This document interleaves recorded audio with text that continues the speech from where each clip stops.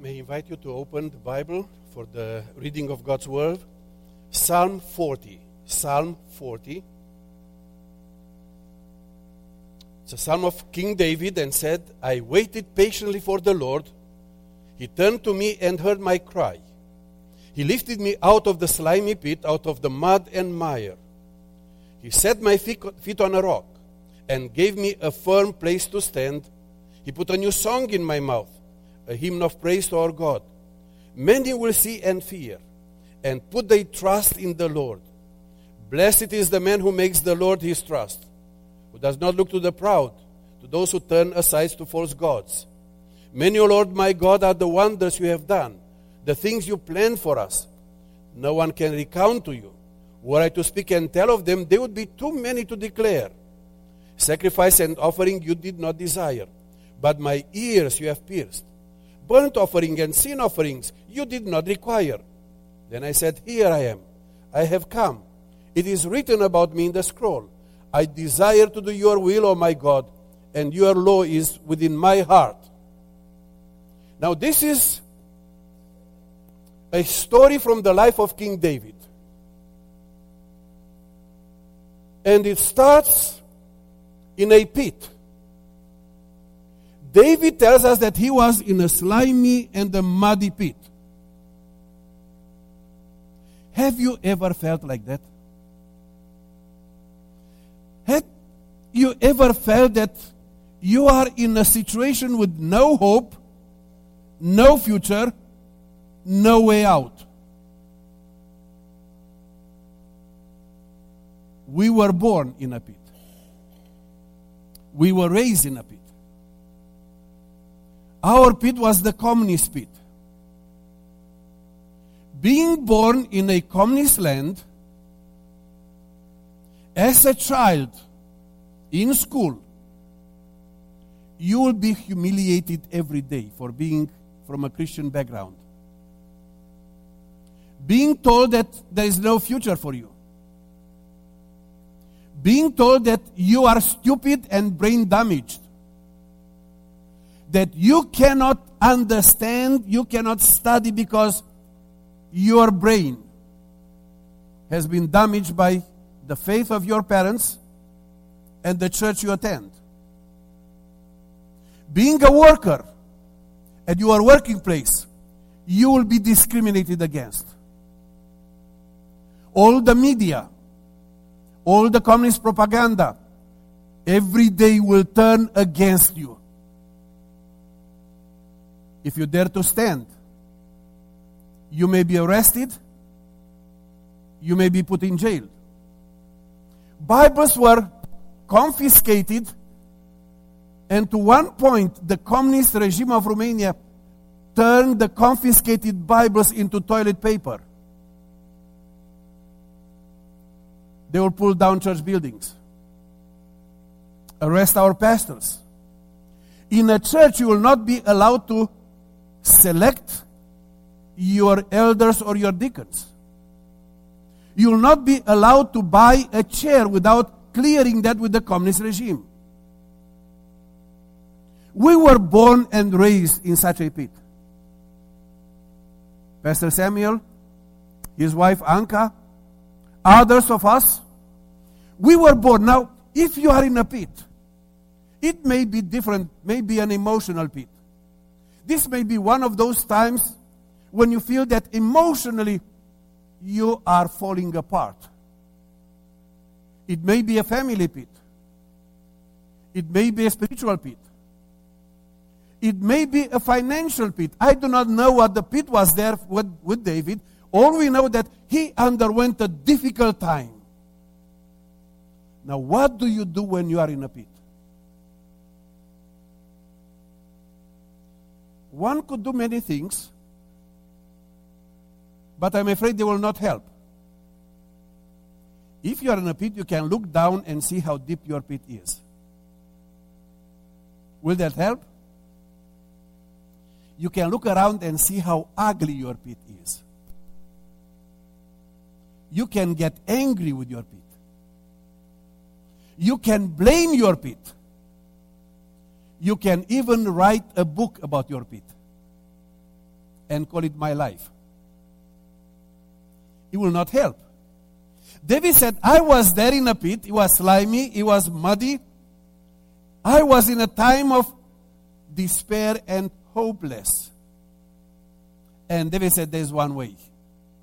Look up. He said, I cry out to the Lord. From that pit, he looked up. Because that is the only way. When you are in a pit, the only way, the only hope is look up. And David said, I look up and I cry out to the Lord. So in the pit, he learned the lesson of prayer. In the pit, David became a man of prayer. Looking up, crying out to God. Now, there is something that is intriguing here because David said, I waited patiently for the Lord before he heard my cry. That means I've been praying. I kept on praying. I continued to pray. And I had to wait. I'm sure that it happened in the life of many of us that when we had a critical time, we had a need, we faced a challenge, we went to God in prayer, and before we finished our prayer, we got the answer from God. Now that's a glorious time. You feel like jumping with joy because you pray and God heard your prayer and right on the spot, you got the answer. But did it ever happen to you? To pray, keep praying, and the answer is not coming. David said, I waited patiently for the Lord until he heard my cry.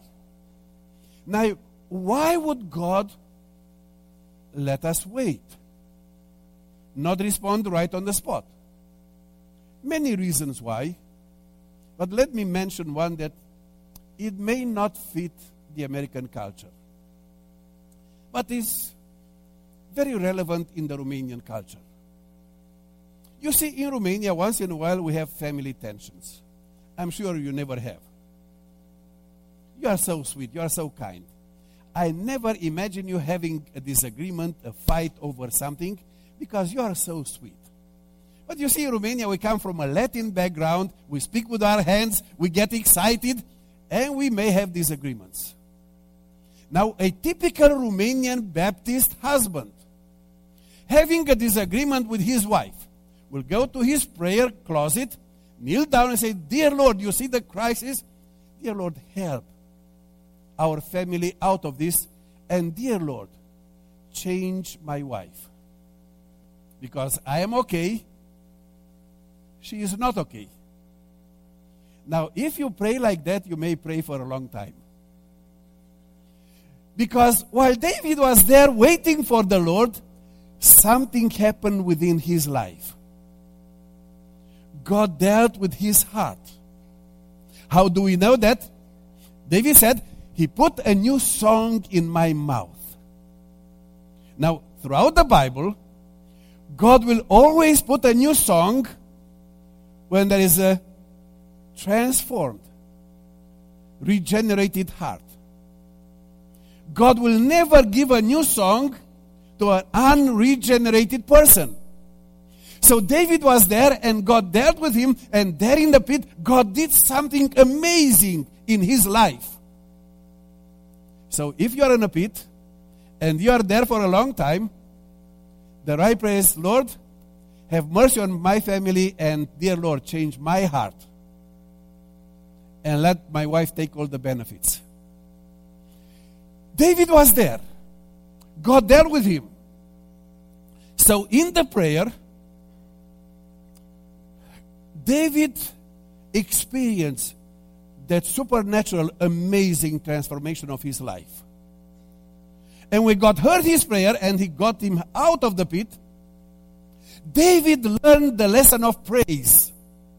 So he was in the pit, a man of prayer, and suddenly through that transformation, he came to the point of praising. And he says, God gave me a new song and opened my eyes And many, O Lord my God, are the wonders you have done, the things you have planned for us. No one can recount to you. Were I to speak and tell of them, there would be too many to declare. I told you that we were born and raised in the communist pit. And from 1944-45 to 1973, the churches in Romania declined. Hundreds upon hundreds of churches were closed down. Hundreds upon hundreds of pastors were put out from their pastoral work, and many of them ended up in jail. The number decreased and people were discouraged. 1973, there was a turning point. A pastor who was called to a ministry in very incredible circumstances throughout that time of preparation to take over the pastoral work. He had a fresh encounter with God. And he became the greatest man of prayer I ever met in my life. He was the pastor of the church where Delia, my wife, and I attended in those days. Nobody knew that he would spend about 8 hours every day on his knees before God in prayer. 8 hours a day. Crying out to God to deal with his heart because he was afraid to stand for the gospel, to confront the communist oppression, to proclaim Christ fiercely. As he prayed, God changed that man's heart. When he came on Sunday on the platform, we were trembling under his ministry. He taught us to pray. And he said, dare great things with God. Attempt great things with God. So in 1973, under communist oppression, those of us who felt that we are in a pit, he encouraged us to pray and ask God to bring the day in Romania when the gospel will be proclaimed on radio and television and in the presidential palace, sports arenas, public schools, public squares. The gospel will be proclaimed throughout all the state institutions of the country. Those who heard us praying like that in 1973, 74, 75, the years to come, thought that we are either crazy or eccentrics. How can you ask God that the gospel be proclaimed on a communist television, communist radio network, in the presidential palace of a communist dictator? How could you dare to pray like that? This man taught us to pray and said, if God is God, He can work out miracles. So we began to pray. And from 1973 to 1989, we continued to pray faithfully. 1989, December, in a matter of days, the communist dictatorship of Romania crumbled like a sand castles. Do you know that Ceausescu, the dictator, was shot dead by his own army on Christmas Day, December 1989? His own army shot him dead. His own people shot him dead. The headline news of the country went like this: Christmas Day, Christ is born, Antichrist is dead. That is God. So David said, Lord, you are doing miracles. We come from the part of the world where God has done miracles, changed the history. When we saw how great God is, how He opened the door, we asked God to lead us, guide us. What should we do now that God has opened the door? Do you know that in 1989, the greatest mission field on that part of the world was open? From Siberia to Albania. 11 time zones. 500,000 million people. Open for the gospel. What should we do? Well, we pray and we understood that political freedom is great, but is not enough. People could be politically free and spiritually in bondage. because only Christ can set us free. Is that freedom from the bondage of sin? He can take us out of that pit of sin. He can change our hearts. So we pray and ask God to lead us into evangelism. So we have prayed that evangelism will be across the country, on sports arena, radio, television. So we had great evangelistic crusades on stadium. And I tell you the first one. We have been praying, was May 1990. We have been praying for a great crusade, and we had the great evangelist invited to preach for us. We rented the stadium, and everything was ready to start. That very morning, it started to rain heavily. So we pray all the day long and ask God to stop the rain, clear the sky, because the stadium was an open stadium, and who will come to hear the gospel on the downpouring rain? So we pray and we pray hard. 1 hour before the crusade was about to start, do you know what happened? Absolutely nothing. It continued to rain. The evangelist that we invited said to me, Paul, let's take a taxi cab, go by, just in case someone will show up. Tell them that we cannot have a crusade tonight, we cannot have a meeting because it's downpouring, but encourage them to come next night. The two of us got there and couldn't believe our eyes. Over 60,000 people on that stadium, waiting to hear the gospel. We're taken by surprise. We had no sound system, we had no choir, no counselor, nobody was there, just the two of us, and that huge crowd. So we stepped on the platform and we shouted the gospel to 60,000 people.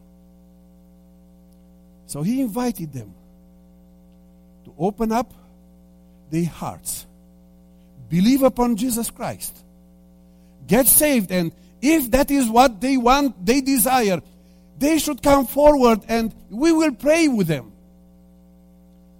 It was amazing because that huge crowd began to move forward. So he was a little confused, didn't know what I said. Did I invite them for something else? So he said, hold on. Went all over again to explain the gospel of salvation. Said, now, if that is what God is working through His Holy Spirit based on the gospel in your heart, come forward. And they were coming forward crying. I was there on the wet platform trembling, and I looked to the evangelist and said, isn't our God great? These people are saved and baptized in the same second. You know, I'm Baptist and they were all wet. But that was the hunger. So we decided that we will emphasize evangelism, and went on television, asked for time on Romanian television to present the gospel. We were given half an hour every day, Monday to Friday. At that time, Romania had just one national channel, one TV channel for the whole country. You know what a blessing, no fight at home over channels. On that one channel, half an hour, we presented the Bible through television. Ask the people who view our program that they should write, and the response was overwhelming. Over 30,000 letters every day. Where can we get the Bible? Where is the church?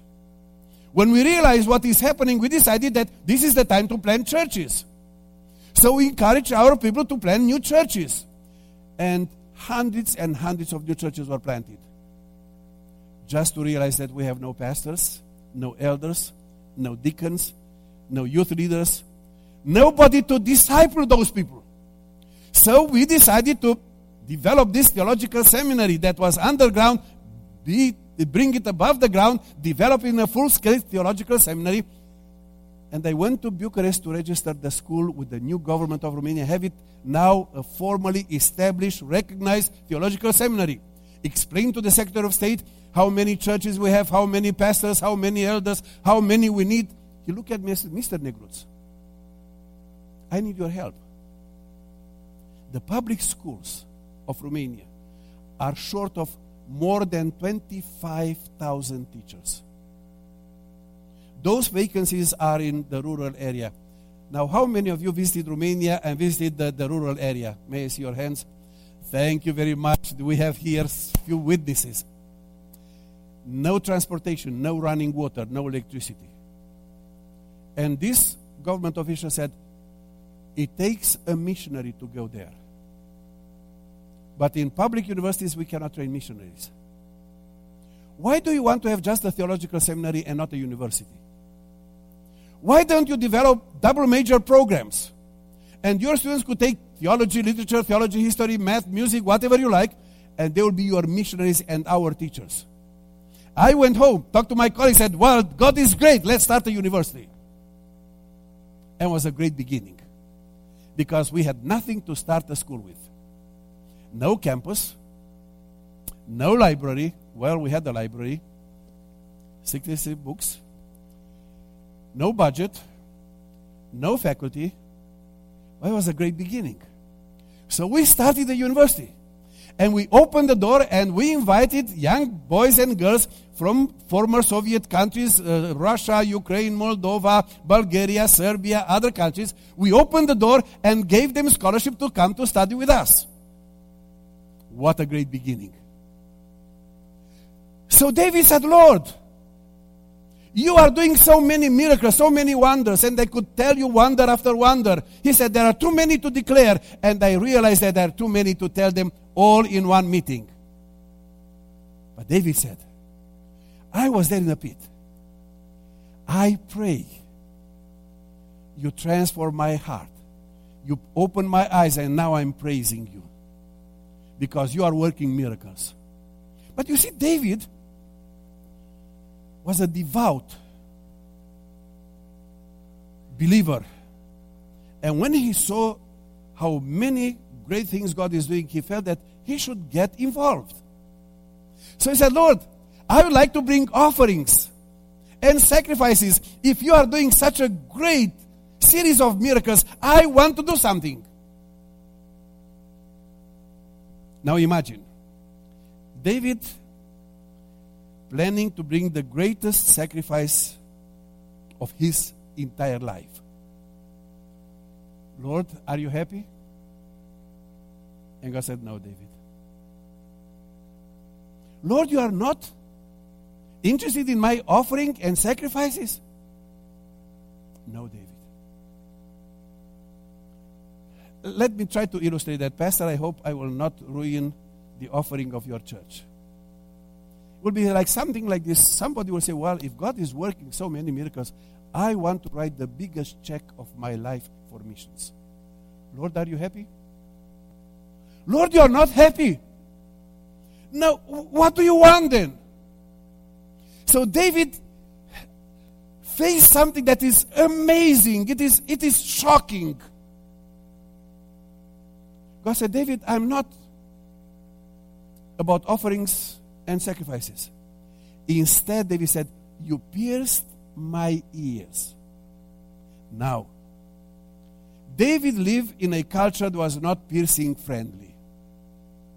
In David times, people were not enjoying piercing. So it's a different culture today. Some people are pierced almost everywhere. But in David's day, it was highly unpopular. We read in the book of Deuteronomy that only one kind of people had ears pierced. And here is the story. In the law of Moses, slavery was limited to 6 years. If a man or a woman ended up as a slave, God ruled that slavery should last only 6 years. The 7th year would be the year of liberation. Now imagine, a man or a woman for 6 years being a slave. The master ruled your entire life. You had no rights. You couldn't choose. You couldn't have your wish. The master was in charge of everything concerning your life. Now comes the day of liberation. Finally, I'm free. I can go to New York. I can go to Vegas. I can go to Paris. I can go to Hawaii. I can do whatever I want. So those servants, they were so overwhelmed with the sense of personal freedom. Finally, I can do whatever I want. However, The Bible tells us that some servants on that day of liberation went back to their master and said, Master, I know that I am free. I know that as of today, I can do whatever I want with my life. But Master, in these 6 years of being your servant, I came to love you so much. Master, I love you so much that I do not want my freedom. I want to remain your servant the rest of my life because I love you. The master will take that person and pierce that person's ear. Whosoever saw a man or a woman, a boy or a girl with pierced ears, they knew that this is a slave for life because of love. Now David said, Lord, I want to bring sacrifice and offerings. God said, no, David, I'm not interested in your giving. I'm interested in your heart. David, how much do you love me? Now, friends, that means total surrender. We live in a time when many people will be interested of being co-workers with God in an advisory capacity. We'd like to advise God. God is looking for servants. So, when David understood that, you know what his response was? Dear God, I love you. Pierce my ears. Now, you know, that scripture was taken by our Lord Jesus Christ. And in the book of Hebrews is this quotation from Psalm 40. Jesus came and took a body, human flesh. And because he loves you and me, he went to God the Father and said, pierce me. And he was pierced on the cross. And that's the greatest declaration of love. David, how much do you love me? The question is for me and you. How much do we love God? How much do we love Jesus? What will be our response? Just a contribution or an advice or total surrender? Saying, Lord, I'm yours. For time and eternity. You die for me on that cross. I want to live for you here and all eternity with you. Now, if you are in the pit of sin, look up. Look up at Jesus. He can lift you up. But He will change your life. He will open your eyes to see the world through His eyes. He will lead you to a time of praising. And that will lead to a time of complete surrender out of love. Are you ready for a prayer? Do you stand up or sit down when we pray? Sit down. Let's bow our heads as we conclude this message and respond. Are you interested in contribution or surrender? How much do we love? Do you want to stay in that pit? Just want to get out and do whatever you like with your life? Or come to that point of say, Lord, I want to live for your glory, for your kingdom. Father, we bow in your presence. Because we ask you at the beginning of this gathering that you will be the Lord of our meeting. You will be amongst us. You will speak and you will minister to each and every one of us. We call upon your grace and glory to fill this place. And we pray that Christ will be lifted up. We see Him loving us so much and giving that eternal declaration from the cross. I love you and I'm dying for you. For those who are in the pit of sin, For those who are in a pit of discouragement and despair.